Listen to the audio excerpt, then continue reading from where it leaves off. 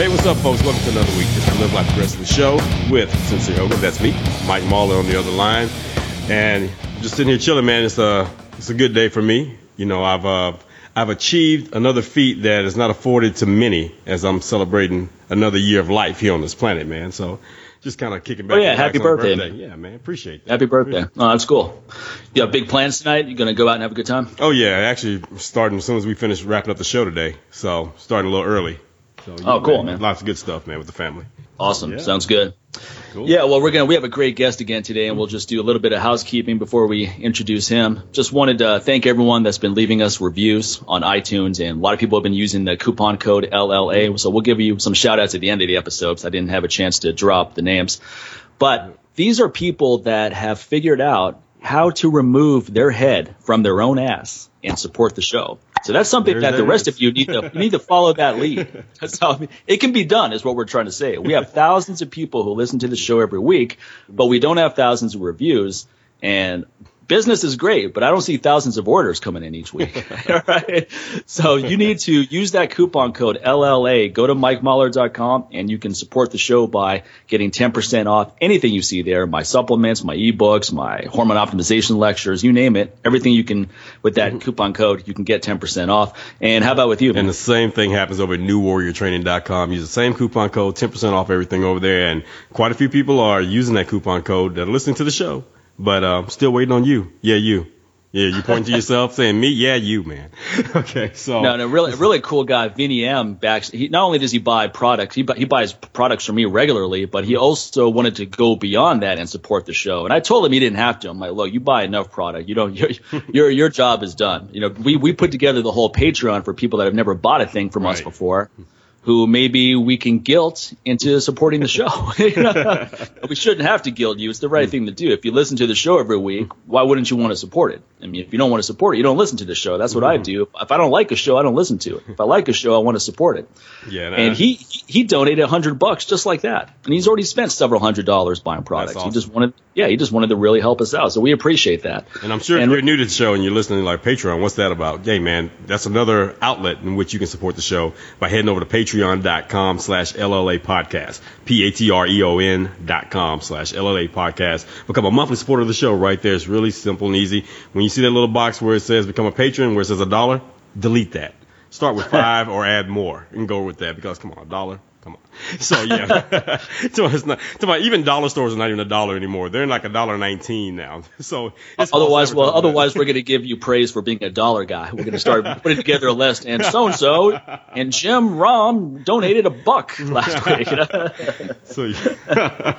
Hey, man, that dollar guy might also be the 1 minute man. So it's not good advertising for you, for our female listeners out there, man. So just go ahead and step it up a little bit. So anyway. Yeah, I just rescued a 15-year-old dog, so I need some of those donations to pay his vet bills. Grooming. He's a Cocker Spaniel. Grooming expenses. So it's all going to go to a good cause. We put these money to good causes. You're not going to support our products and businesses and the show, and then you're going to see photos of Sincere at the local strip club, with $100 bills going on the stage and a couple of black eyes too. or me and Tim Larkin at the Rhino. Just he may be there. I don't know. But, with Thomas Inclin, but I'm not going to be there wasting money. I've got better things to do. Perfect, man. All right. So anyway, let's segue into our guest today. We have another guy who's a great supporter of the show. He's a fan of both of our businesses. He's a great fitness background, and has a really interesting life story in how he transitioned into a fitness professional, into a comedian, and then he co-hosts a show with Dr. Drew, Loveline. So we have Mike. Oh, sorry. Go ahead. No, I was just saying we kind of have that similar path where we went from radio to fitness to now doing radio shows and podcasts. So only thing is I didn't do the comedian thing. So yeah, we got similar backgrounds right there. So yeah. Well, you didn't do porn like he did either. Maybe I did. Maybe I didn't. I'm not answering that. I'm just saying. I know you were in the porn industry, but not as an actor. 20 facts you don't know about Sincere. That was one of them. Directing, right? More than you. We'll have to do a podcast on more than you ever want to know about the porn industry. We have Mike Catherwood on the show today. Mike, how you doing? I'm doing great, gentlemen. Thank you. Oh, it's good to have you, man. So how did this? First of all, how did you transit? What got you into being a fitness professional to start off with, and then how did you transition into that to some of the things you're doing now? When I was in my early 20s, I just moved back to Los Angeles, where I'm from, and I was living on the East Coast. I was trying to become a rock star. That's what I thought I was going to do when I was a teenager. I was convinced I was going to be like a punk rock superstar. And really? You were a singer or a guitar player? Yeah, bass player and cool. vocals. And I was in a band called GFP, which in like the real kind of, I mean, I know, Mike, you're really into hardcore, and so in the hardcore scene, I mean, we had some success, but it certainly wasn't like I was gonna, become some financials. So some success means you had 10 people show up at a show. Hardcore shows could be kind of demoralizing. Even some of the bigger bands, you look at some of their live footage on YouTube and you see 20 kids in the audience. You're like, oh, this guy's probably made $50 that night. When you're 18 and from like in the 90s, when you like that whole hardcore and skate scene and the hip hop scene and the graffiti scene all worked into one. Yeah. The fact that I could even go to a different town with a bunch of adults who made a living playing music and play. It didn't matter if it was for 10 people or 10,000. Right. That made me think I was going to be, Dave Grohl. Right. So, but the lifestyle, the drugs and alcohol caught up to me a lot more than the actual music did. And I was living on the East Coast at the time. I was just turning 20. And so I moved back to LA to try and get clean. And when I got out of rehab, I got a job at the radio station here, the rock radio station here, K-Rock, as a straight gig, like just a way to pay the bills. They needed a guy to lift boxes and drive the DJs around and clean up and stuff like that, entry level stuff. And I had a fitness background from high school. I mean, I nothing too formal. I just really like lifting weights and I love playing sports and stuff like that. And so I got a friend of mine to get me into the NASM and kind of hurry the process along to take my test. And so I got a job as a personal trainer at a Gold's Gym in Pasadena, just as a way to supplement my income, because I was making, minimum wage at K-Rock. And this was a great way that I could make my own schedule. I could, probably really make some good income. Yeah. And so that's how I got into it. And I turned out I was not very good at like the kind of the bedside manner part of personal training, but I joined the club. I enjoyed it, and I got into it, and that was really how I got into like my formal entry into. Well, what kind of clients did you have there? Was it pretty broad? Yeah, it was. I had everything from at the time a UFC fighter, Alberto Crane, would come and lift weights with me and do strength and conditioning, to girls who would have their full makeup on to come in LA. No. Yeah, and literally say to me like this is too hard. I'm starting to break a sweat, and I'd be like, if you don't want to train, I get it. Like I'm more than happy to take your money to just sit and chit chat with you. Yeah, no doubt. They came in to look cute. They didn't come in to trade. Yeah, and you know what I appreciated about it was that they were very open about that. They didn't have any. They weren't disingenuous about the fact that they wanted to just kill time and say that they went to the gym. Right. Well, it makes it easy for you, right? Just put them on a treadmill and talk for 20 minutes. Yeah, and oftentimes that's what I do. Now, so you were working at Gold's Gym. You're a DJ. When did this whole process happen where you got on this pathway to link up with Dr. Drew? I started working, like I said, at K-Rock here in LA, and it was just entry-level stuff. And then while I was doing that, I would write like parody songs, and I would prank call the morning show, and I would do all these things to try to get like on the air. And finally they broke down in the Kevin and Bean morning show. They put me on the air. They started to use me in a very limited capacity, and that grew and grew and grew. And then I got that became my job. I got a permanent job as a part of the morning show. And about I would say 10 years into that, around 2010. They were looking for a new host for Loveline because Adam Carolla had gone on to do his own morning show. Right. And then build the podcast empire that he has now. No doubt. And so when that happened, I was in the mix of kind of this group of guys that they were looking to be that co-host, and they ended up choosing me. So that was 2010. and I've been hosting Love Line with Drew since then. All started from a prank call, folks. How about that? That's the operative word. So for those of you out there just prank calling people, don't stop. Hey man, here it you is. Never know. From pranks to banks, baby. That's what it's all about. Without question, like all the stuff that I wasted time doing in high school when I should have been I was a terrible student. Yeah, I mean, really like terrible student, F's and D's. And all the things that I was doing when I should have been studying, prank calls, drawing silly cartoons of wieners and naked women and making phony, making stupid voices and doing impersonations of people, that all led to me having a career today, without question. Like that you were putting in practice back then. I think there's a lot to be said for where we're going here, because I think too many people feel that if they don't see how they can monetize a passion, then it's a waste of time. And it's one thing if you're in your 40s, but when you're in high school, and let's say you're really into music or you're really into art or you're really into something, and then you might have a well-meaning person come along and say, well, look, it's time to get practical here. What kind of career path are you going to take and so forth? I think that's really the wrong message to send to someone. It's like, if you're really interested in something, just immerse yourself completely in that, because you never know where that'll take you. So many of the things that I got into in high school were at the beginning of what I do now. Yeah, you, and I just became a parent, a year ago, and I can easily see, I used to be that guy that said, why are these parents so controlling? And I can easily see how you fall into that trap of wanting to just really, kind of control your children into doing what seems reasonable.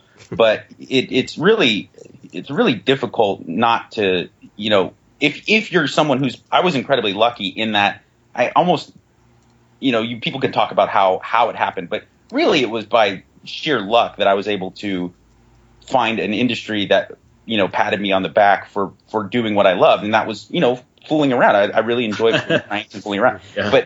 But, like having that taste of getting, a career in something that I really love, it would be so hard for me not to try to find that for my own child. But, I can easily see how parents are like, listen, get a business degree. I don't care what you want to do. Get a business degree, get a law degree, because you just want what's best for your kids. But I mean, honestly, being able to wake up in the morning and go, and you guys know this, and apply yourself to something that you really love. There's no amount of money. Yeah, that's what's best for everybody. I think the world would be a much better place if everyone pursued their passions. And I'm not delusional. I realize that in certain parts of the world, that's the least of your worries, right? You're thinking about how to feed yourself. But let's say in the context of a good chunk of America, a lot of people could have pursued what they wanted to do, but at some point just deviated on a path, usually because some well-meaning person, or maybe a not so well-meaning person, came along and said, come on, what are you doing here?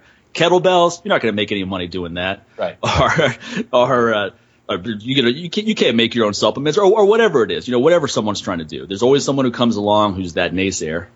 I think you also, like you said, the idea of these limitations being put on you, and a lot of times they're self-imposed. I mean, that's what really made me adhere to fitness. Is not even like I didn't necessarily have like this deep desire to have 6-pack abs or a 500-pound deadlift. Right.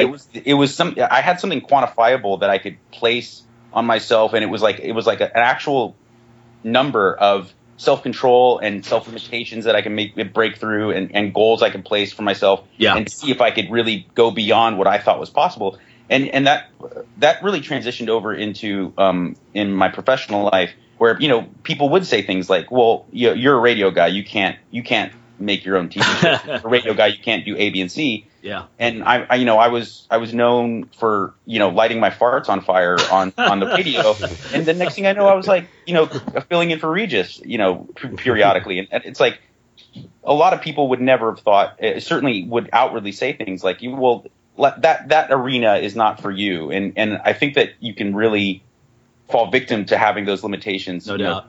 I mean, if you can light a good fart, who knows what you can do? Exactly. I mean, that takes talent, there's no man. limit.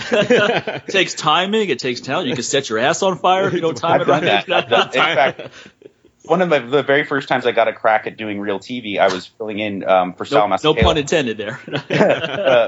I was filling in for Sal Masekela on a show on E! News called The Daily 10. It was a follow-up to E! News, and they just talked. It was a news show, but mostly about celebrity stuff and just celebrity news. And Sal was going away to do the World Cup at the time.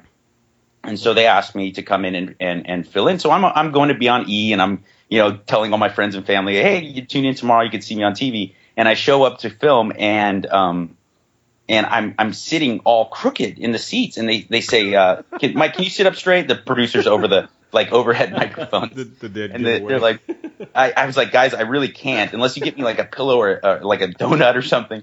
And they're like, what's wrong? I was like, well, you really want to know? I burned my asshole lighting parts on fire with Evo last night on Love Line. And I could almost hear, even though, I wasn't there to see it, I could hear the producers in the booth like, who have we hired? What kind of cretin have we hired? I can see Sincere's show notes right now. What happened to Mike when he burned his asshole? I'm over here typing away right now like, oh, that's going to be a good one right there.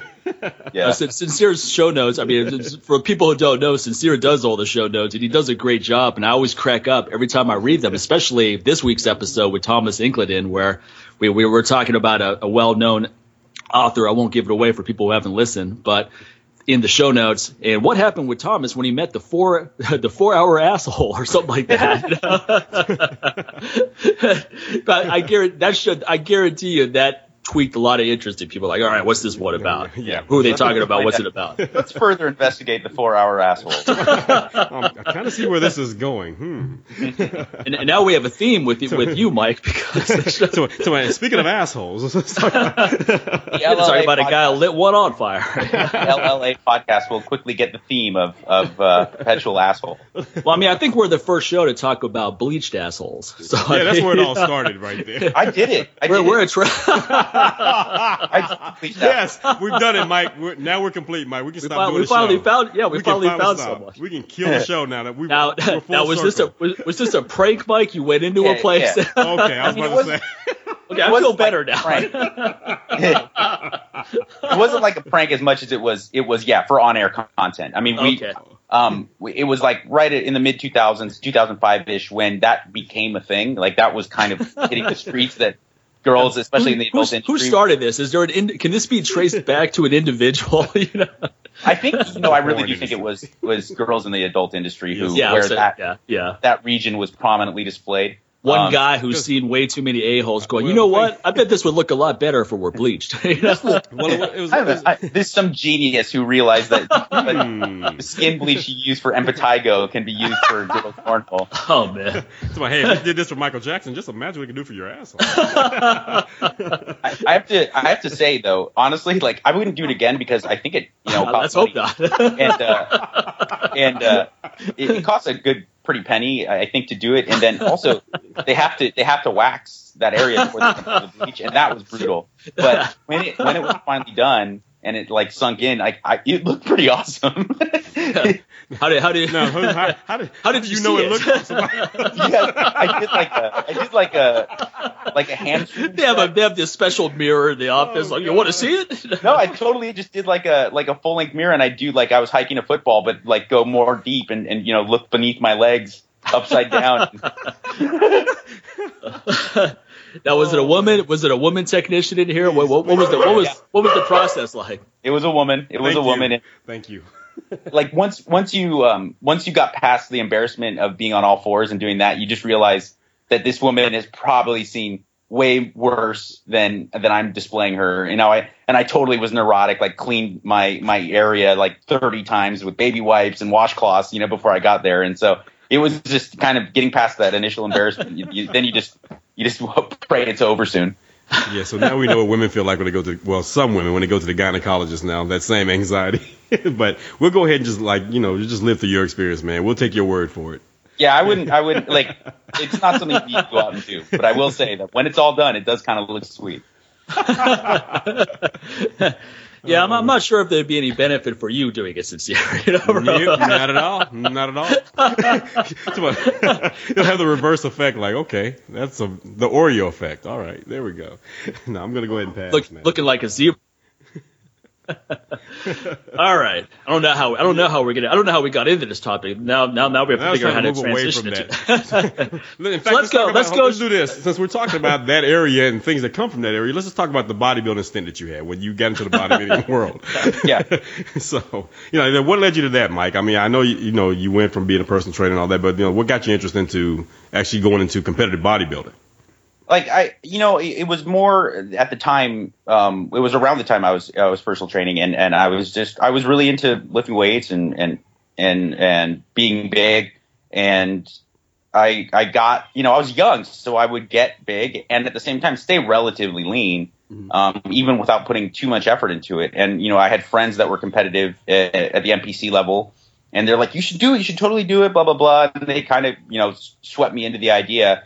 And I did it, and I gave it a shot, and I realized it was not even the lifestyle. It wasn't the posing trunks, like a lot of people might think. It was just like the constant concern about your appearance. Made me feel weird. It really kind of, and I was already dealing with body image issues as a whole, and I honestly think that that's what led me even into wanting to get disproportionately big in the first place, was kind of a weird self-esteem thing that was correlated to my image. So it got to be an unhealthy endeavor for me at a time when I was really concerned with my mental health, just having gotten clean.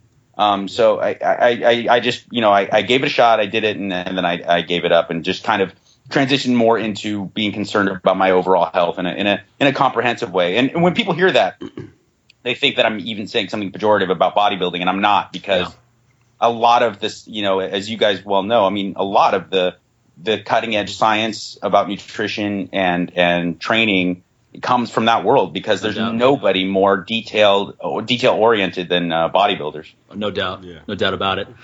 Now, also, I like this whole body image thing is an interesting one, because I think a lot more men suffer from that than we realize. And sometimes it's hard to believe that when you look around at most guys. You go to the pool in Vegas and you look around, it doesn't look like anyone's worried about their body image. Guys have these guts taking over their swim trunks and all that.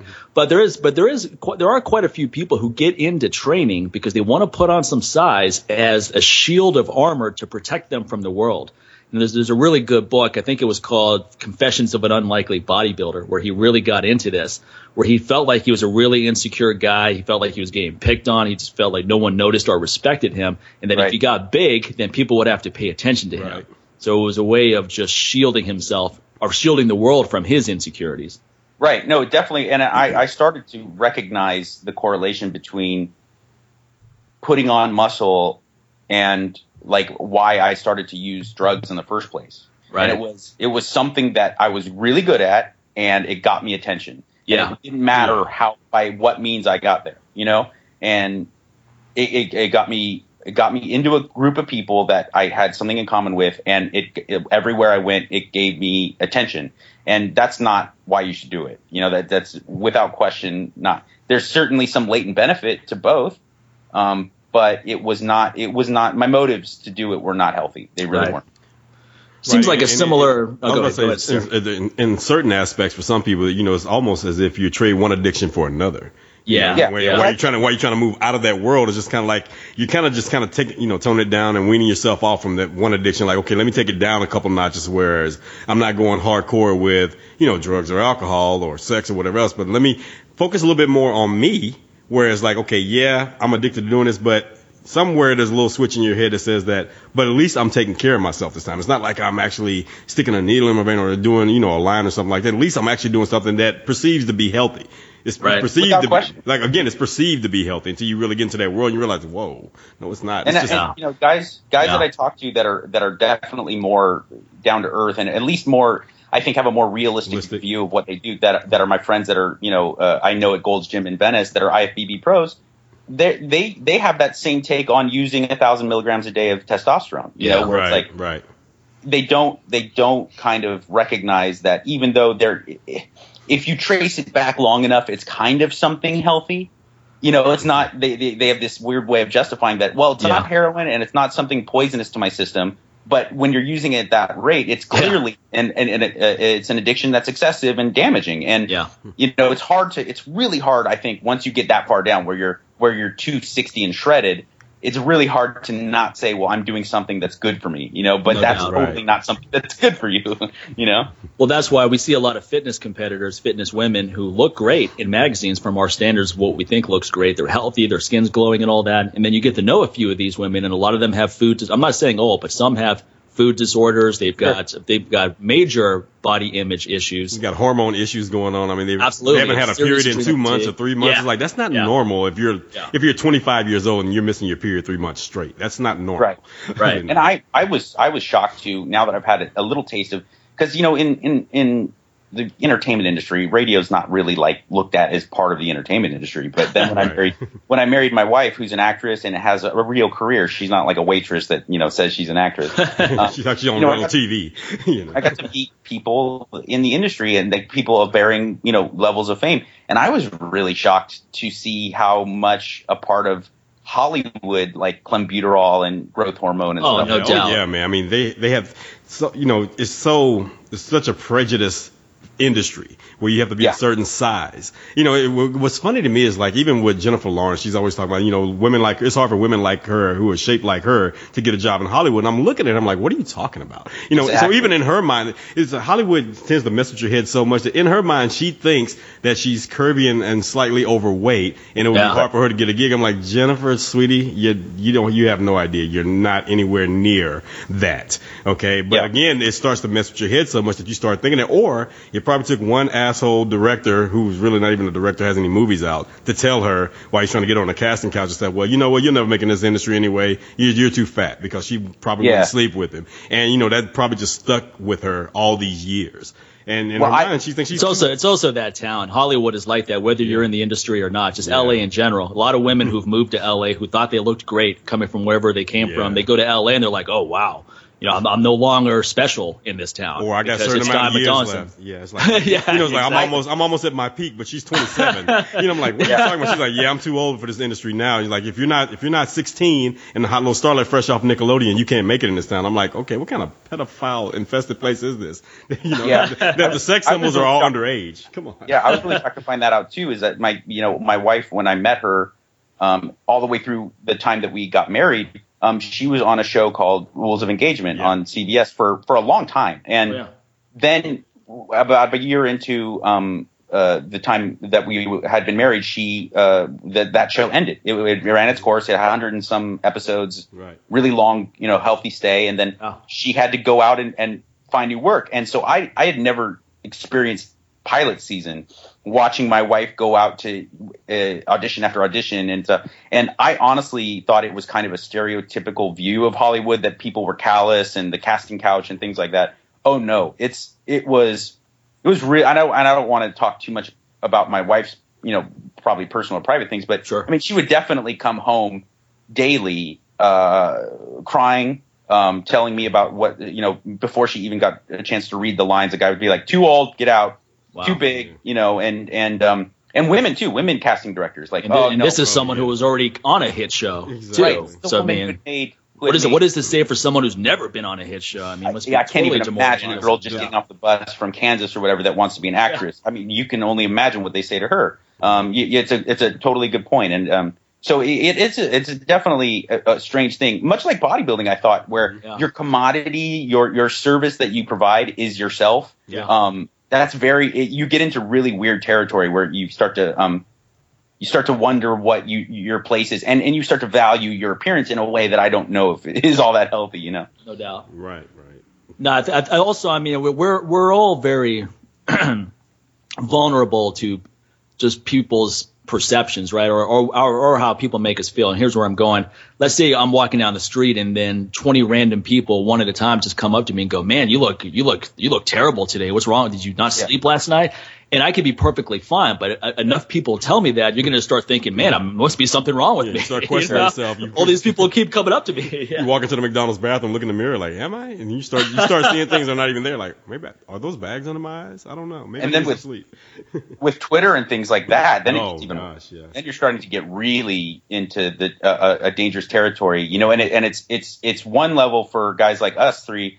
But then what I watch what like Dr. Drew goes through on Twitter, I mean, I can't even understand how people deal with that level of criticism and stuff, and I mean, I know for sure I went through it on a much milder level when I started to, like I said, kind of transition into away from, the overwhelming muscularity into just a more kind of healthy lifestyle. Yeah. I'd get tweets and emails every day. Dude, looking really small, man. What happened to your muscles, man? Better get on a cycle. You're shrinking. So even though I was trying to do my best, I'm starting to incorporate swimming and maybe try a triathlon. It gets in your head, and certainly my male ego starts to go like, oh man, that guy says I look small day in and day out. It's just such a never ending cycle of your own ego getting in the way of what you should probably do. Right. Yeah. I wonder how would you just shelter yourself from that? So for example, someone like Dr. Drew, how does he shelter himself from all of this negative criticism? Yeah. Because that can really make you psychotic if you let it in too much. Yeah. I think, you can't really completely shelter yourself from it unless you just get off social media. Yeah. Which is not a bad idea. Yeah, exactly. When you think about it. More than once I've thought about shutting down social media. I looked at how little traffic I get from social media to my website. Most of it is just Google searches and people finding my articles and getting to my website. It's like, why am I even wasting my time on Facebook or Twitter or any of these mediums? CNN, who pays Dr. Drew to do his HLN show, the parent company, like they have to have they make it mandatory that he has a Twitter account. Yeah. Sure. But if it wasn't for that, I'm pretty sure he wouldn't have one. And I was telling my high school age niece just yesterday, I was like, unless you're getting a paycheck to tour the country and be, a comedian or a band, or you're really pushing your own, you have an upstart company that you really need PR. Sure. I just don't see the need. You're only going to dig yourself a hole of criticism and stuff, because people, especially people who are anonymous, can get so mean and so brutal that I don't know if it's really, really worth it. Now, that being said, I have to eat crow a little bit in that 99%. I'm so lucky in that 99% of the stuff that I see through social media towards me is so supportive and healthy for me, and I just can't express my level of gratitude to all the people who always reach out. Oh, the show was great last night, or right. I've been sober 2 years and it really helped to listen to you on the. So that kind of stuff makes it all worth it. But if you're a guy like Dr. Drew, I just don't know if you can shelter yourself. And he'll be the first to admit it hurts. It hurts his feelings. He's not a robot, Yeah, of course. Oh. So, and I think that's why people like saying stuff like that, though, because they know on some level, I bet he's going to see this and this will ruin his day, or they think if it will, that somehow empowers them because they've got some serious issues. But the best way to ruin their day is just we're all human. So when we see this criticism or whatever, a lot of times just ignore it, and that's how you pretty much ruin their day, by not feeding the animals. It's just like, okay, since you're going to be anonymous, I'm going to act like I didn't even see you. See, that's the right. Go ahead. I had to learn that the hard way. I definitely had plenty of nonsensical exchanges with guys on Twitter, random people on Twitter. And before I learned that that's a real trap. Yeah, this is a losing black game. hole. It's a total black hole, man. Like I think I have this Twitter post I put up. I put it up fairly often where I basically say, you're never going to win the battle with these heckler type people. They're basically the equivalent of hecklers you would deal with at a comedy show, right? It's that kind of person, because they don't mind wasting their time. So, if you value your time, you're already going to lose, because at some point you're going to realize, man, I'm wasting my time. That person doesn't care. They're wasting their whole day doing this kind of stuff. It kind of makes me laugh when I listen to a lot of music and I love checking out new bands. So I'm on YouTube all the time, just researching stuff just for fun. And sometimes I look at the comment section and people will be like, these guys suck. It's like, well, why can't you just move on to another clip instead of saying that? I've listened to music which I don't like on there, but I don't make a point of going on there and saying this stuff sucks, because who cares? Well, but that's just my opinion. The stuff I do like, I'm going to focus on praising that, sharing it, etc. I couldn't agree more. I never understood the motives of people even taking the time to make that negative comment. It's like, what? I'm fortunate enough to have a busy day, but I guess maybe they just don't, because I don't understand the sitting in their mom's basement, like, I'm just going to sit here and I'm just going to, you suck. My daughter wants to say hi over hello. Hey. Hello, little girl. Hi. Hey, cutie. What's her name? That's Magnolia. Magnolia. Hey, that's a cool name. Awesome. Say hi, Mike and Sincere. Hey, Magnolia. Hi. Hey, Magnolia. That's a cute girl. Cool name. Bye-bye, honey. Bye-bye. All right, you can watch. You can sit and watch. We're going to talk buttholes. That's been our conversation. Yeah, she's going to be repeating that all day now. Yeah, exactly. Bleached. She tries to say socks. That's her, like, that's one of the, she's only one, so she has like 4 words that she's nailed down. And socks is she when I put them on in the morning, we go for a walk. Can I put on your sock? And she'd say cock. Oh, no. There she goes. And she repeats it all day long. And I'm like, this is my payback. All those phony phone calls, all those pranks. Yeah. Now karma. my daughter is addicted to saying cock. But all this, to be fair, my experience with social media on that front, in terms of the reception I get, is very positive as well.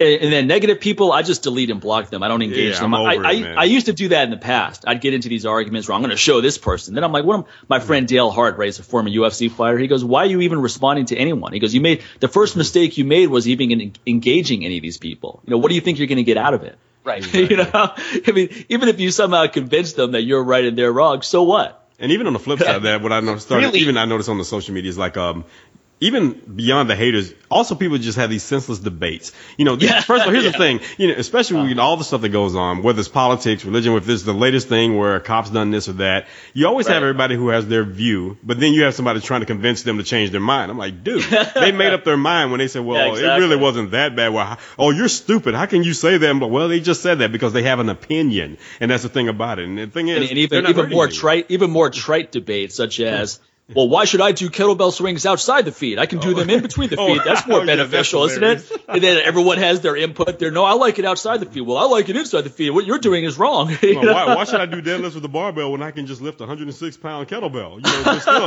a deadlift, right? Like, who? I just do it with my pinky to make it harder. I'm just like, you guys nailed down the biggest problem, I think, with modern discourse among Americans in particular is that, I've had the luxury of now hosting 2 radio shows. I host another radio show during the day, which I'm about to go do today. Yeah. That's an AM talk show, which is much more political and current event based stuff. Uh-huh. And I found that, with everything from, like you said, kettlebell swings to ISIS, no one can really acknowledge the subtleties of like the human behavior. It's always throwing out the baby with the bathwater. It's I'm not going to do kettlebell swings because I only do deadlifts. They're better. And it's like, you can do both.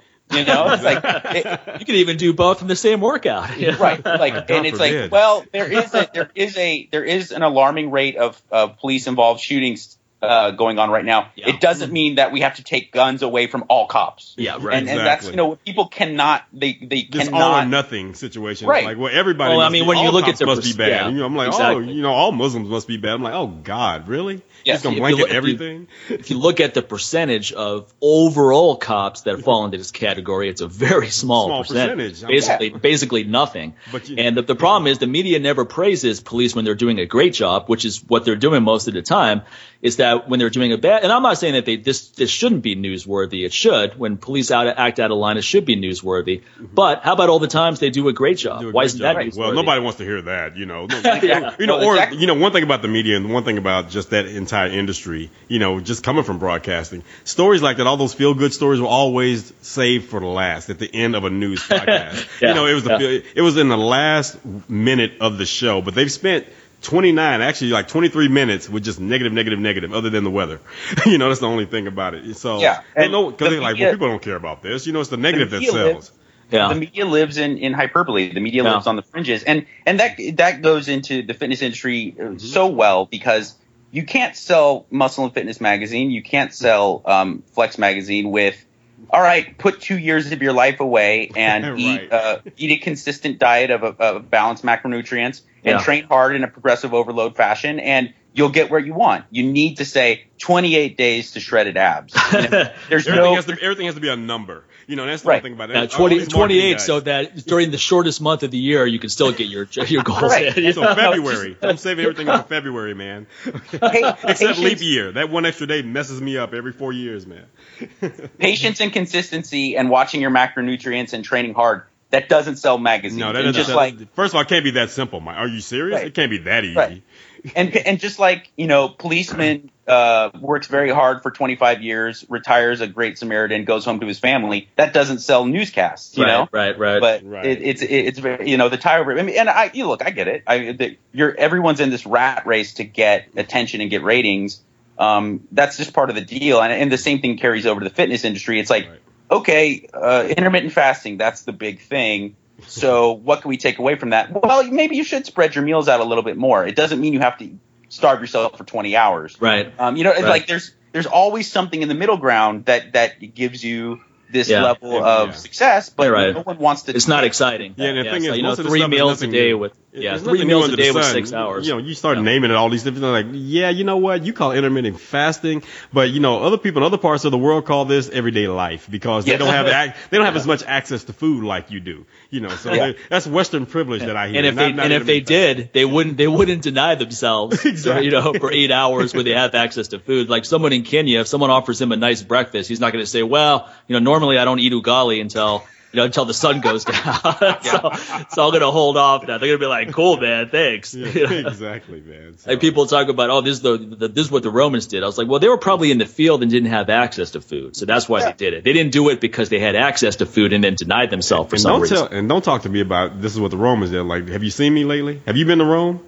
Yeah, well, we don't match. who who cares what the Romans did? Yeah, who gives a fuck what the Romans did? I mean, Rome also we don't fell. They also lost their entire empire too. Like, I'm not trying to do that either. I don't want to be a part of that as well. Come on. Well, I mean, the average guy back then was 5'6", like 150 pounds. I don't care what he did. No, I'm not let's talk about what we can do now. We have more information now than ever before. So why do we have to go back to some ancient time to look for pearls of wisdom on how to train and eat properly? Yeah. Well, there's nothing more nonsensical to me than this is what they did in this generation because I go, the Romans had vomitoriums. The Romans slaughtered people. The Romans had, Caligula used to bang chicks in front of their husbands. And then on top of that, have their women shave their hair so they look like little boys in order to be attracted to them. I'm good on that. I'm not trying to do that, man. That's not what I choose to do. So I'm good. Exactly. And most of them had a lifespan. They usually live to be about 25, 30 years old. Dude, I turned 43 today. I'm good. Rome, keep that. Yeah. I'm going to keep moving, man. We've never been healthier for longer durations of time, and we've never had more advancements in science and more knowledge about what we're doing. And people are always like, well, my grandfather didn't do this and this. And I go, well, your grandfather had spina bifida at 70. My dad's not exactly the picture of health, and he's 70, and he's like a normal dude now. Even just 20 years ago, if you told me, oh, this human being is 73 years old, I'm imagining a guy with a walker. Exactly, man. Exactly. Absolutely. A 3-year-old is just like the dude in front of you at the supermarket. It's like a 90-year-old woman running a marathon for the first time in her life a couple of weeks ago. Right. Like, you could have told me that like 20, 30 years ago. I'm like, that woman's going to die. Okay? There are far better ways to choose suicide than to do that. I mean, come on. So, yeah, man. Yeah, when we used to watch TV, let's say in the 80s growing up, right, you watch a show like Matt Houston or whatever was on. That Matt Houston, his uncle was on there, right? I think the guy was probably 60. Was it Ernest Borgnine? Yeah, I think so. He looked like he was 82 or something. Ernest Borgnine looked like he's been 82 for like, he's like Morgan Freeman. Morgan Freeman has always been old. Ever since Electric Company, he looked that old. Okay. So now you got to wonder what is science doing for those guys. Like, wait a minute, Morgan Freeman looks good for his age, even though he's been looking that age for 40 years now. So now you have someone like Stallone who's 70 and jacked. I mean, he's on anabolics, but who cares? Who cares? I agree. I always hate when people try to take that away from him. Like, well, he's on growth hormone. Okay, so you're trying to tell me if you got on growth hormone, you would duplicate the results? He still has to work hard. Exactly. Growth hormone's not magic. You can't just take growth hormone and do nothing and get shredded. You're not going to get any benefit from it. Yeah. I sit somewhat near him at the Laker games, and you have no idea how unbelievably lean and dense he is. And you guys are totally right. You go, well, people go, he's on GH, he does this and that. I go, that's the guys it's designed for. He's 60 and wants to be in grade. Like, it's not designed for someone my age who wants to just step it up a little bit. Right. His body has actually given up making an adequate amount. So it's time to go hard in the paint, Yeah, right. Yeah, and if it makes you feel good, if it makes you look good and you're using it sensibly, what's wrong? Yeah. What's wrong with it? Nothing. Exactly. So, I mean, sometimes I get these people who email me and they go, I'm 70 and I don't want to take TRT because it'll shut down my natural production. And I go, I got to be honest with you. You probably don't have much. Yeah. You may, we don't know unless you have some numbers done. My dad's in his 70s. He has pretty good T levels and so forth. He doesn't take, he takes my T booster, but he doesn't take TRT or anything. But, most guys in their 60s, 70s, is going to be a big decline in hormone balance. And it's not the worst thing in the world to go get checked out and consider that path with a qualified physician. It works very well when done properly. I also think that even guys who are young enough to really make great gains and have a great physique or great performance, they oftentimes fall victim to placing those self-imposed limitations. Well, they say, I can't have that unless I do TRT, unless I do, anabolics, unless I do A, B, and C. And I really think that so much more is available to you if you really just convince yourself you can do it and give, and, just like you said at the beginning of this podcast, you guys pull your heads out of your collective asses and just tell yourself, like, I'm not gonna go for these quick kind of solutions, and really put my mind on making this momentous transformation. And if that means I gotta push myself harder than I ever thought I could, if I have to lift more weight and adhere to a diet longer than I ever thought I could, so be it. But you can't do it. I mean, I think people would be shocked to find out what you can achieve through just believing in yourself and putting your nose to the grind. Optimal. There's so much good information on optimal training, how to optimize your nutrition, your restoration, and also what's wrong with putting in several years to achieve something meaningful. That's the other thing, is that we're such an impatient society. I mean, if someone came to me and said, look, Mike, you can achieve these goals, it's going to take about 3 years, that wouldn't discourage me at all. I would say, okay, 3 years, that's perfectly reasonable. I enjoyed the process, so I don't mind putting in that 3 years or longer. When I first started my business, and then I started having some pretty serious success around year 4, a lot of people started coming to me for advice, and their goals were often just ridiculous. Their expectations were so high for what they wanted to achieve in the first year. They go, I want to make 6 figures this year. I go, your only goal in your first year, whatever the business is to stay in business. Yeah. Right. Because most businesses go out of business in the first year because they make a lot of bad moves. So if you're actually still in business after your year, you're doing great. Second year, you can start thinking about, okay, how do I get profitable? And then third year, how do I get a good income?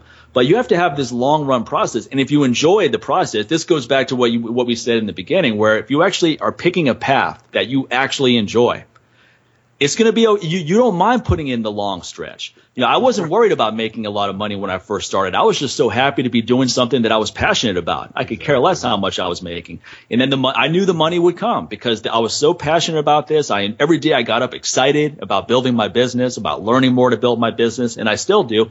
That's when you've picked the right career path. Yeah, the difference is those years go by quickly when you have that attitude about it. 2 and 3 years are like, well, damn. You look up and things are starting to pick up. You're in the black and you're like, oh wow, finally, starting to make a profit. And you look up like, oh wow, man, can't believe 4 years has gone by that quickly. It's like I just started doing this. It started going down this path like yesterday. And that's the thing about it. Whereas if you sit there and you're just doing what's practical, like we were talking about earlier, and just doing what's supposedly, the right thing to do, like have something to fall back on. Every day you wake up, it seems like, oh God, when will the pain stop? You're just tired all the time. This is like when I've done jobs I didn't like, I was just tired all the time. Yeah. And it just seems like, exactly wow, right. I've only been in this company for a year, but it feels like I've been here for 10 years. That's not a good look. I have very, very financially successful friends who are miserable. I have lots of them. Really, really wealthy guys that are in, run hedge funds or whatever it may be. And they're miserable. They work 80 hours a week and they divorces are rampant. And listen, they got 7 figures. They got a beautiful home in Brentwood and they're 30 and you go, wow, that's amazing. But their quality of life is so low. Right. And I remember when I was making, $19,000 a year working 3 jobs in my early 20s. And I looking back on it now, I was on top of the world. I got a chance to go to red carpets and I crashed parties and I would get audio and bring it into Kevin and Bean and I'd be so happy. I was like, oh man, I got this interview of, Vince Vaughn calling me an a-hole or whatever it was. And it was stupid. But at the same time, I was doing something that was, I loved so much. And I was on cloud 9 and I had to eat, canned tuna and macaroni nine times out of 10. But ramen noodles like the signature food for anyone who's up and coming, right? Ramen noodles need to just go to college campuses and just start sponsoring students, man. Just it's like the poor man's post workout meal. Yeah, three packs. NCAA sponsored by ramen. All that sodium makes you weigh more, so you're stronger in the gym too. So there you go. You don't need Gatorade, man. You get all your salt from your ramen noodles, man. Your post-workout meal. Powerlifters like to take ramen noodles a couple hours before an event because they hold more body weight, right? The heavyweight guys, and then you're naturally stronger, especially on bench press and squat. But anyway, that's another segue. I'm sure 40,000 milligrams of sodium probably helps your joints out a little bit too. Yeah, it's definitely not healthy in the long run. That's for sure. That's why you want to become successful, so you don't have to keep living off those ramen noodles. It's another extra incentive. Yeah, well, it's funny you brought that up.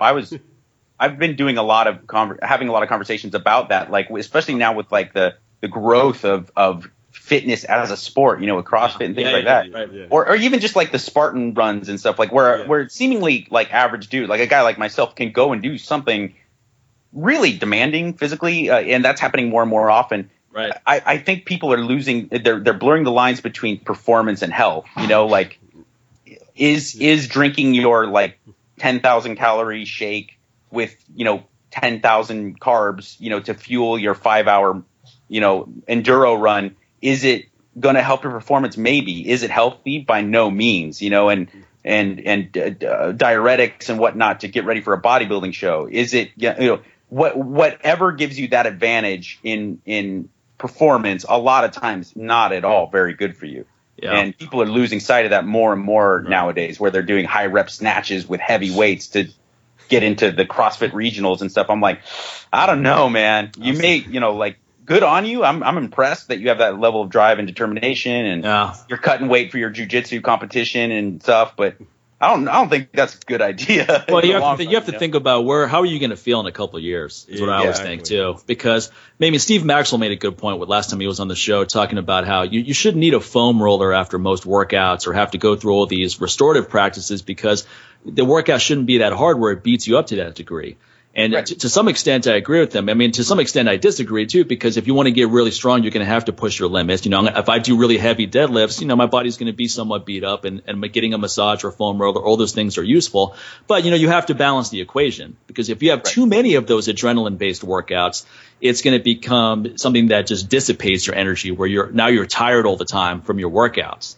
It's like, and as opposed to balancing the equation where your workouts are adding to the quality of your life. And I think the point is, when you look at that, Mike, it's like, coming from where you are right now and where Steve is right now, it's kind of what you're doing now can help you get into that position to where Steve is, where you can make that comment that he made, because most of these folks, the way they're training, they're not going to get to be Steve's age and make that comment. They're going to be the guys that walk around the gym all beat up, and they're wobbling side to side. Their joints are all jacked up. Talking about what they used to be able to do. What they used to do. I used to power lift. Yeah, I used to do snatches. I'd never do that again. Well, obviously, look at you. It's not like you had a choice. Okay, your body's checked out from doing that.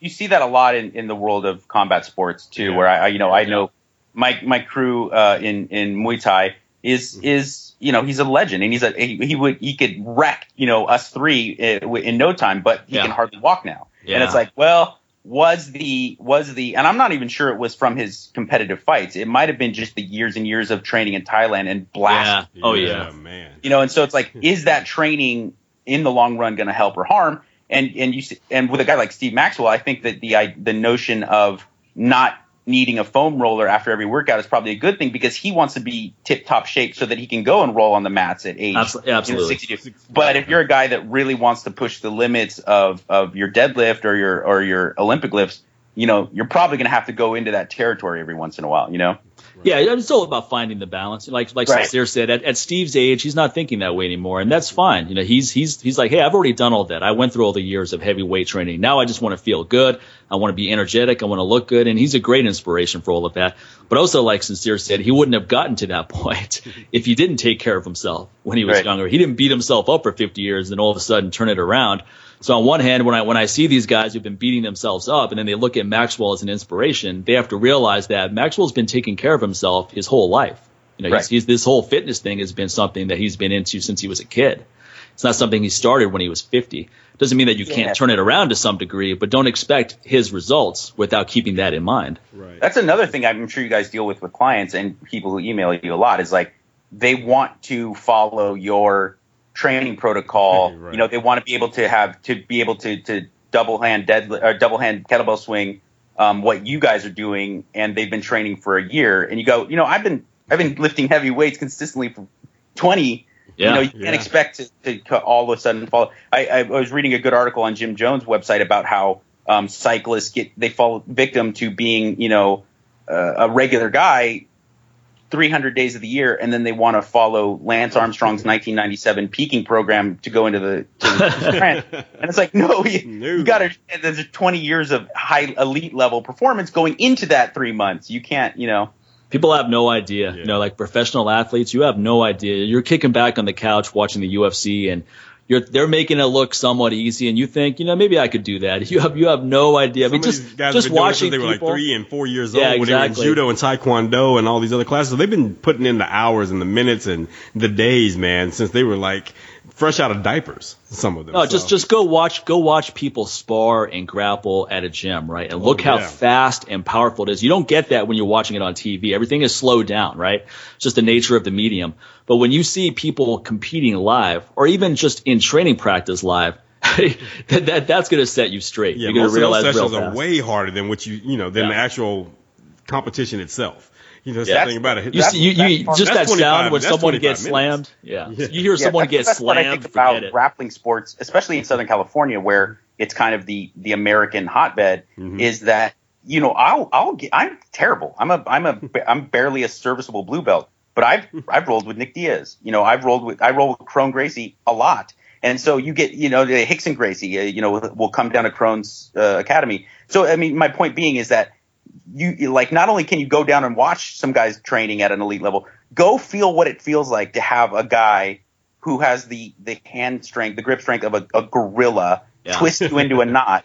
And I guarantee you won't be sitting at Buffalo Wild Wings on a Saturday night going, "Get up, pussy! What's wrong with you?" I always laugh that when guy. I always laugh when people think they can give advice. Like we're going to have Matt Brown on the show soon, and I can't wait to ask him if he's ever just walking around his hometown and just random people are like, "Hey man, you know, I saw your last fight, and you know, there's a couple of things I wanted to tell you that I think may help you." Know? Because I bet that kind of stuff happens all the time to these guys. Brandon Schaub, he lives kind of down the block from me here in the west side of Los Angeles. Okay, cool. And he's a really cool guy. I've gotten to know him pretty well and go on his podcast every once in a while. And you would be shocked, the guys with like man tits and stuff that come up to him and be like, you know, if you worked on your left hook here and there, you could probably, you know, I watched that fight with Crow Cop, and you know that was cool and all, but man, I'm telling you, your takedown defense, and it's like, give me, you know how many hours and hours and hours of practice it takes to even be able to kind of broach that subject with a professional heavyweight UFC fighter? No, I mean, just go hold pads for someone who's a good striker. Yeah. Like my friend Dale Hart, he fought in the UFC a couple times. Sure. And we did some pad work one time. He was helping me with my technique, and then I held the pads for him. And I tell you what, every time he hit the pad, you felt some real power. And then he used to work out at my house, and we'd do sledgehammer strikes. You know, and I would do it with my technique. And then when you saw him do it, you could tell he's a professional fighter just by his sledgehammer tire strike technique, because it was so much power that was being generated. You could see easily how that carries over to his punching technique or full body power technique on whatever he's trying to do. Yeah, when you combine God-given gifts with work ethic, it's so alarming to see that kind of play out. When you go to the NFL Combine, or you, like you said, a professional MMA fighter, Muay Thai fighter, you watch them hit pads. You just stand next to it. Yeah, it's scary. I mean, it's scary to see how much force a human body can create. No, I worked out at Mark Phillippe's gym, PSI, here in Vegas for 4 months back in 2010, and I wanted to work on my sprinting. So he would have me do some sprints in there, and sometimes there would be professional athletes in there sprinting at the same time. And we would all start at the same time. We definitely didn't finish at the same time, because the second we started, all I saw were 3 guys in front of me, you know, getting further and further away while I'm running at full power. I don't even feel like I'm moving. I'm like, am I even moving? You know what I mean?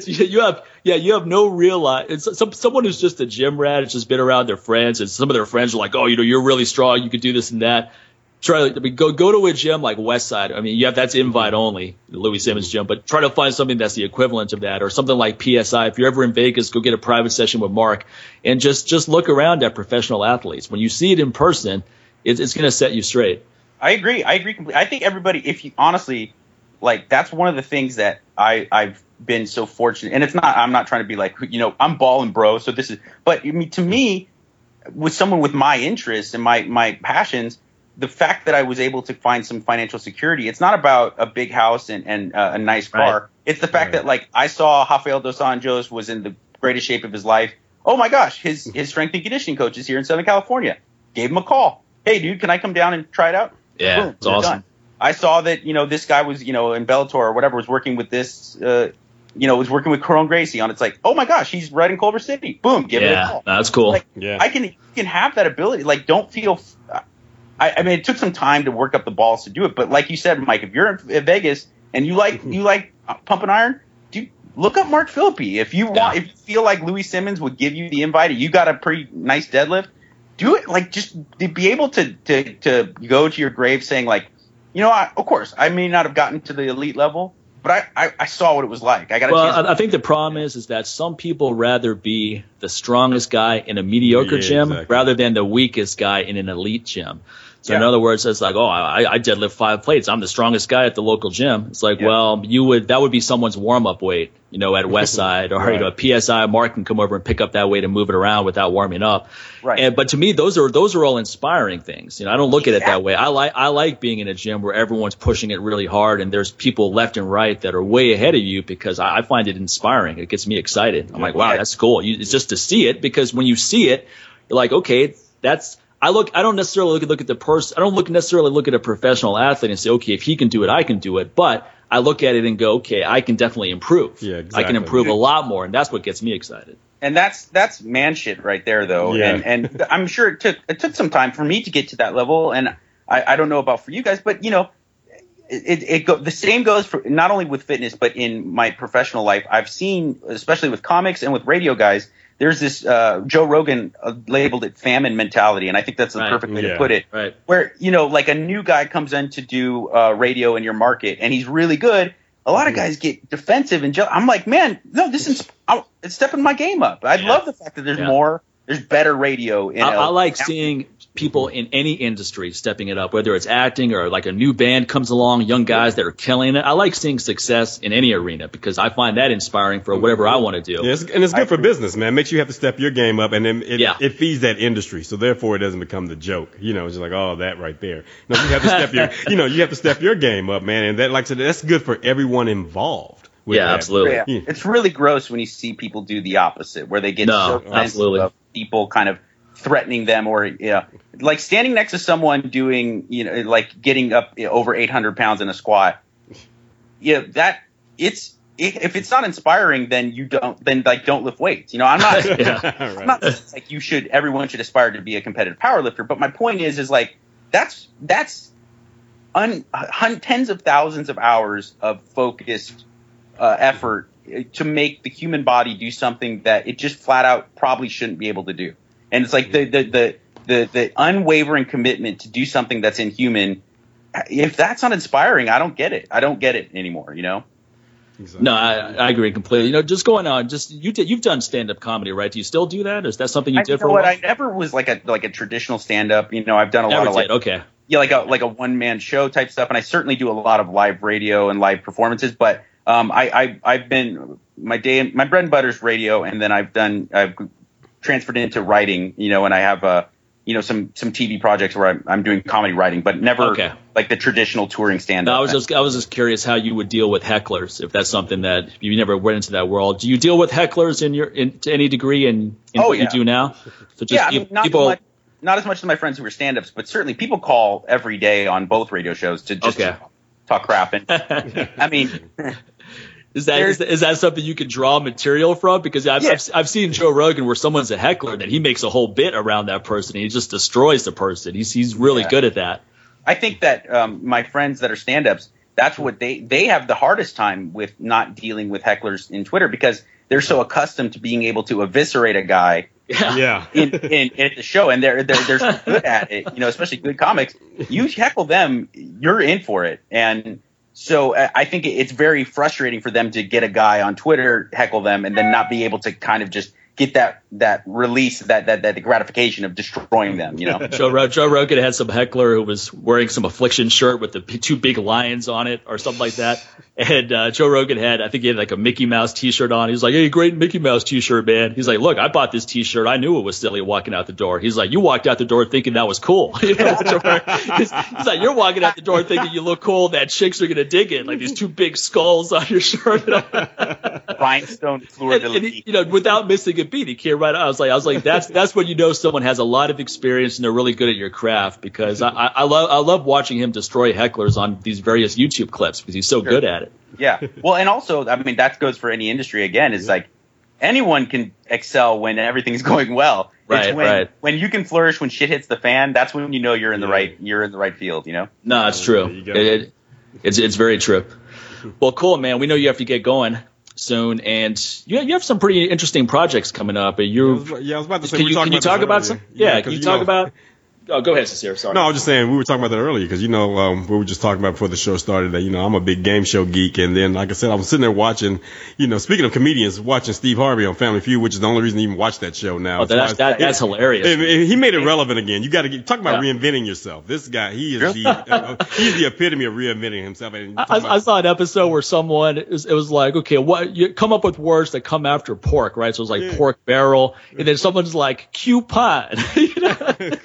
Steve Harvey is like, okay, so coupon is what you think is coming out, and he just went on and on, Terry God. He's like, I've never heard anyone say coupon. So that's one thing I love about him. He will not let people get away with stupid stuff, man. He's like, really? He's like, oh God, was the one he's asking the guy like, oh, what name one situation in which you would buy a bra, and the man goes, because I have man boobs. And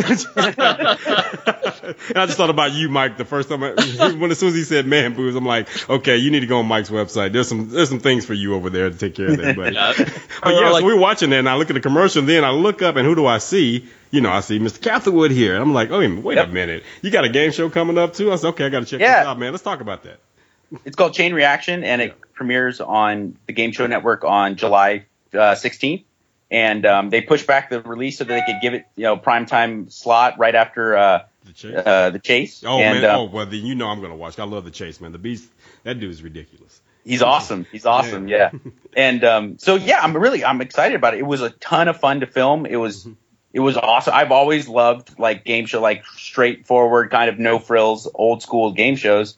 And so I was over the moon to be able to be picked to resuscitate this very cool show that it already existed for GSN a while back, and now they're bringing it back, and I get to host it, and you get to see that. Like I said, I hope to take a little bit of the magic from Mr. Harvey, because a lot of people, when the pressure's on, say some very, very dumb things. Exactly, man. So cool, man. Congrats on that. Yeah, we'll be definitely checking that out. Yeah, thanks a lot for coming on, man. We appreciate it. Hey, I'm a big fan of both you guys. I love the podcast, and so it was a real honor for me. So thank you. Yeah, and where can people listen to Loveline? You do Dr. Drew's show as well. Is that on the website anywhere? If you're not in a market where Loveline's at, it's podcasted every day. The day after the show is on the air, you can go to iTunes or wherever you get your podcasts and just look up Loveline, and there it is. So that's I think the next wave of people really getting that show, and no matter where you're at, it's podcasting is the future, gentlemen, as I don't have to tell you. No, I really think so too, because it allows you to listen to something when it's convenient for you, rather than, okay, let me make sure I'm available at 8 p.m. on Wednesday to catch this. Right. Yeah. And nothing against traditional terrestrial radio. I still think that there's a place for it. Sure. But when you're on a radio show that's at 10 o'clock at night to midnight, people were always having to qualify why they were up to even listen to it. Now I can say, hey, dude, we had, T.I. on the show. Hey, we had, whoever. You should check it out. You can check it out anytime you want and listen to it at your leisure. So Loveline is a podcast, and check it out. What about the other radio show that you mentioned earlier on the it's on 790 KABC AM here in Los Angeles, 12 to 3, and Dr. Drew does the first hour by himself, and then I join him at 1 o'clock, so I'm on my way. You can, I'm sure talk radio, it's 790 KABC is the website, and they have their own podcast there, but it's that's definitely a more narrow audience. I'm not trying to tell anybody not to listen, but it's, if I'm sure every town has their own, guys who are going to wax poetic about ISIS and Kendall, Caitlyn Jenner, it's a very kind of standard AM talk show. I love it, but it's not as broad appeal, I think, as Loveline, which really touches on problems that almost all of us deal with. Right. Okay. Well, fantastic, man. Yeah, great talking to you. I love hearing about people that start on one path and then just go in different directions, just follow their passions wherever it takes them. I think that's really inspiring, and I think it's an important lesson for people to listen to, where sometimes you pick a path and it's exciting, and then for whatever reason you lose some of the excitement, and then you feel stuck. You're like, well, this is comfortable and this is what I'm known for doing, so I can't deviate. Right. But you can, what got you to initially take that path, you can do it again. I think a lot of people are afraid to start over. They feel that it was so hard to develop a certain level of success that they get excited about something else, but they don't want to start at that bottom slate again. And I think that's just the wrong way to look at it. You couldn't be more right. And it's like, look, you guys know these people, exceptional human beings. And like Malala is a real person. People who started from Bill Gates, Steve Jobs is a real thing. It's not some cartoon character. Right. If you really want it, and you can give yourself these, if you believe in what you're doing and you enjoy doing it, like, just go for it. You can do exceptional things. Don't ever tell anybody. Like, I know guys who are, some of the biggest Hollywood screenwriters. They're not Harvey Weinstein's nephew. They're regular old dudes who had a dream. Mike Judge was just a guy who read a book about animation, and next thing you know, he's Beavis and Butthead's, impresario. And you can just do it. Do it. If you really believe in it, you love it, go for it. And there are a lot of things that you did in that previous field that you were successful in that you can carry over to the next one and keep building and building and building, which will actually make that process a little bit easier the next time around, because you learn from that last process. And that's the one thing I think a lot of people tend to forget about when they really want to move to something else. Yeah, I don't believe in wasted time. A lot of people feel like, I wasted so much time doing this. So it's like, I don't think it was wasted time. You learned. I look at everything I've done in the past. There was a lot of things I learned from that were useful ultimately. Right. So whether it's doing a job you hated, it's like, okay, well, you probably picked up some skills there. I did some jobs, business development jobs for internet companies, which were boring as sin, but I really learned about the internet space, which obviously was very useful when I started my own internet company. Yeah. And you got some some what I like to call pubes in that. Yeah.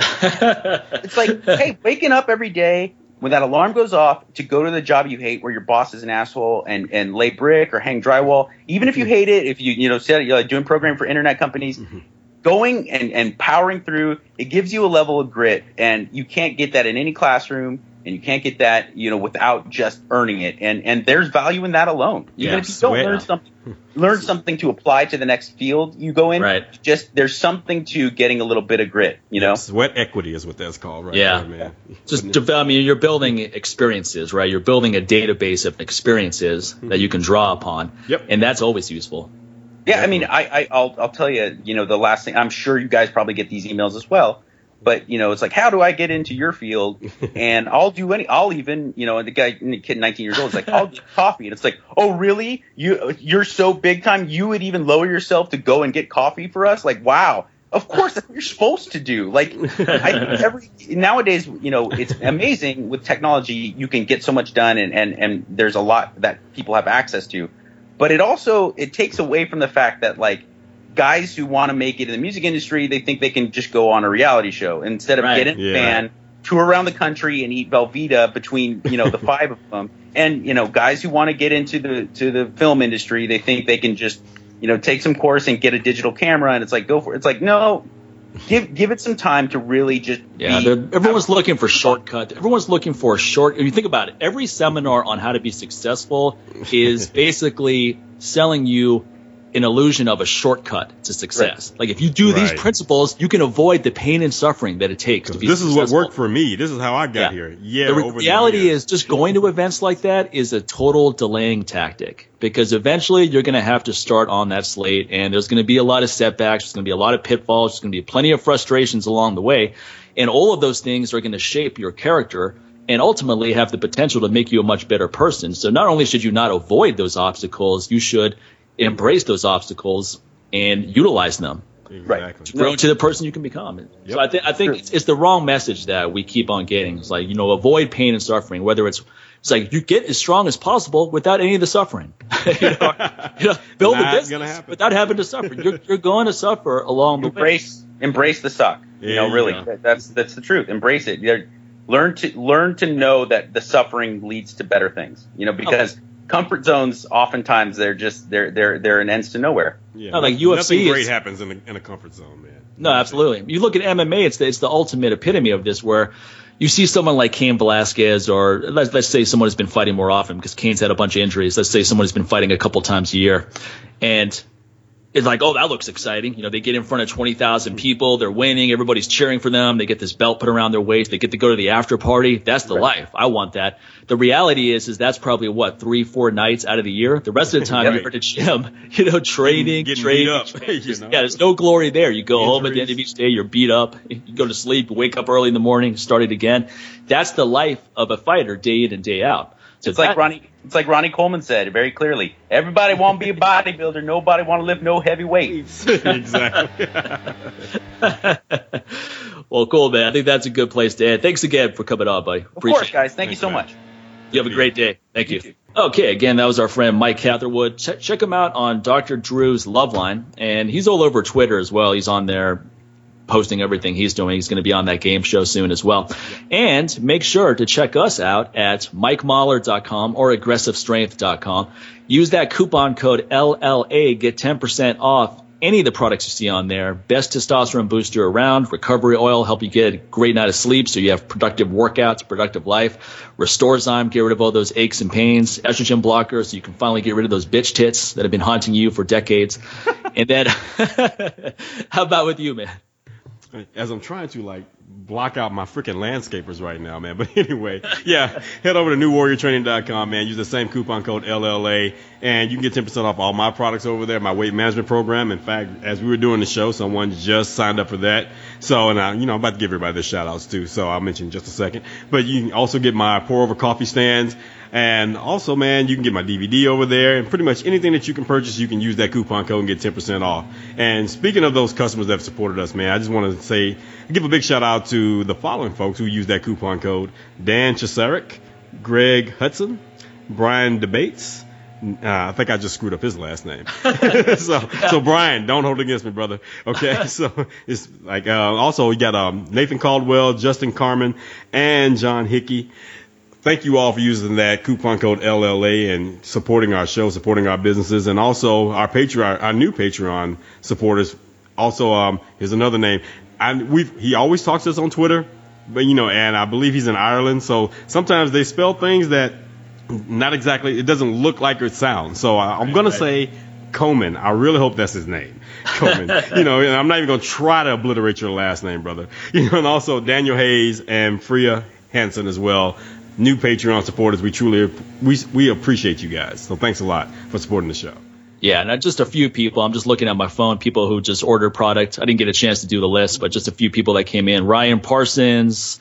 See, we got Christopher Pappas and a few names that I can't pronounce well, so I'm going to skip those. Jeff Crosby, Mike Suffren, Dan Williams, and let's see, Kai Ford. So thanks a lot, guys. Appreciate you using that coupon code LLA to get some great nutrition products, and then you support the show. So it's win-win all around. You support a great show, you support our respective businesses, and then you get some great products and services in return. Where's the loss here? It's not like we're selling a bunch of crap. It's not like, well, Mike's supplements suck, but I'll buy them anyway just to support the show. It's like, no, the show is great, so you should support it for that reason. You can use Patreon. Both of our collective products are incredible. So it's win-win all around. Exactly. So, yeah, we appreciate that. And for those of you who haven't, step up your game, man. Don't be that guy or that girl. Well, you need to pull your head out of your ass, or you may have it in someone else's ass. That's a possibility as well. They are remaking Human Centipede. They are making Human Centipede 3, so I have to wonder who's starring in that. Might be some of you. Some of you you might have your face in an ass thinking it's going to improve your kettlebell technique, but not only